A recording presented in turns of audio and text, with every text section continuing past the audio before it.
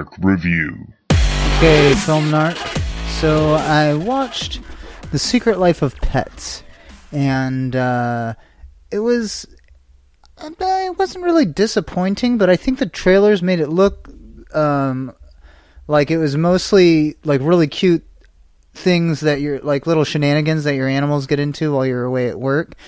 And in essence, that's what the movie is about, but there's this whole big adventure that they had to kind of shoehorn in there, and a lot of the extra characters that you meet are cool, but the whole adventure they went on and the way the animals interacted with each other, I don't know, I just felt like the beginning of the movie and the end of the movie were really good, but the whole middle part was kind of cheesy and a little too, I don't know, pointed towards children and not really my, what I'm looking for when I go to the theater, but just the middle part. The beginning and the end were both really good. And actually, at the ending of the movie, I was really pleasantly surprised by how good it ended and how everything kind of came together.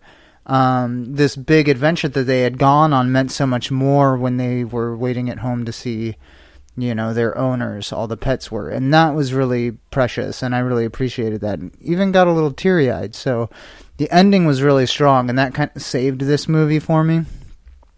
Because I was like, man, this is kind of a dumb movie. Plus, there was some dumb kid sitting behind me kicking my chair, which was really annoying. But eventually, towards the end of the movie, it got really good. So that was great. I think I would give it a... wait. A couple things to highlight. Louis C.K. does Max's voice, and he was awesome. He was basically my favorite part. Kevin Hart was really good as the bunny, and Louis C.K. was good as the dog. And everyone else I don't really know, although all the voice acting was fine. I didn't have a problem with any of it. It was just that the movie was a little cheesy and kid-centric in the middle for me. Sorry to be so repetitive. But I would give the movie like 3.5 out of 5 stars, I think. So it's pretty good, but it's not, the slam dunk that it could have been, in my opinion. I feel like Illumination, the animation company, I was a huge fans of theirs after they did Despicable Me, and Despicable Me 2 I loved a lot as well.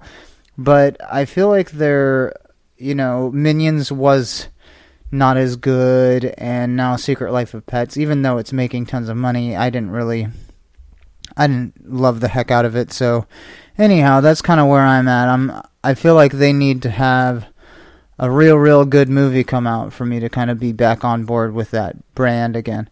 But 3.5 out of 5 stars for Secret Life of Pets. Check it out if you have time, or if you have kids and you haven't seen the BFG in Finding Dory. But otherwise, you can wait until it comes out on video and just throw it on the telly when you're tired and you don't want to entertain your kids anymore. So that's it for the Secret Life of Pets review. I hope you liked it. And peace out, Film Narcians.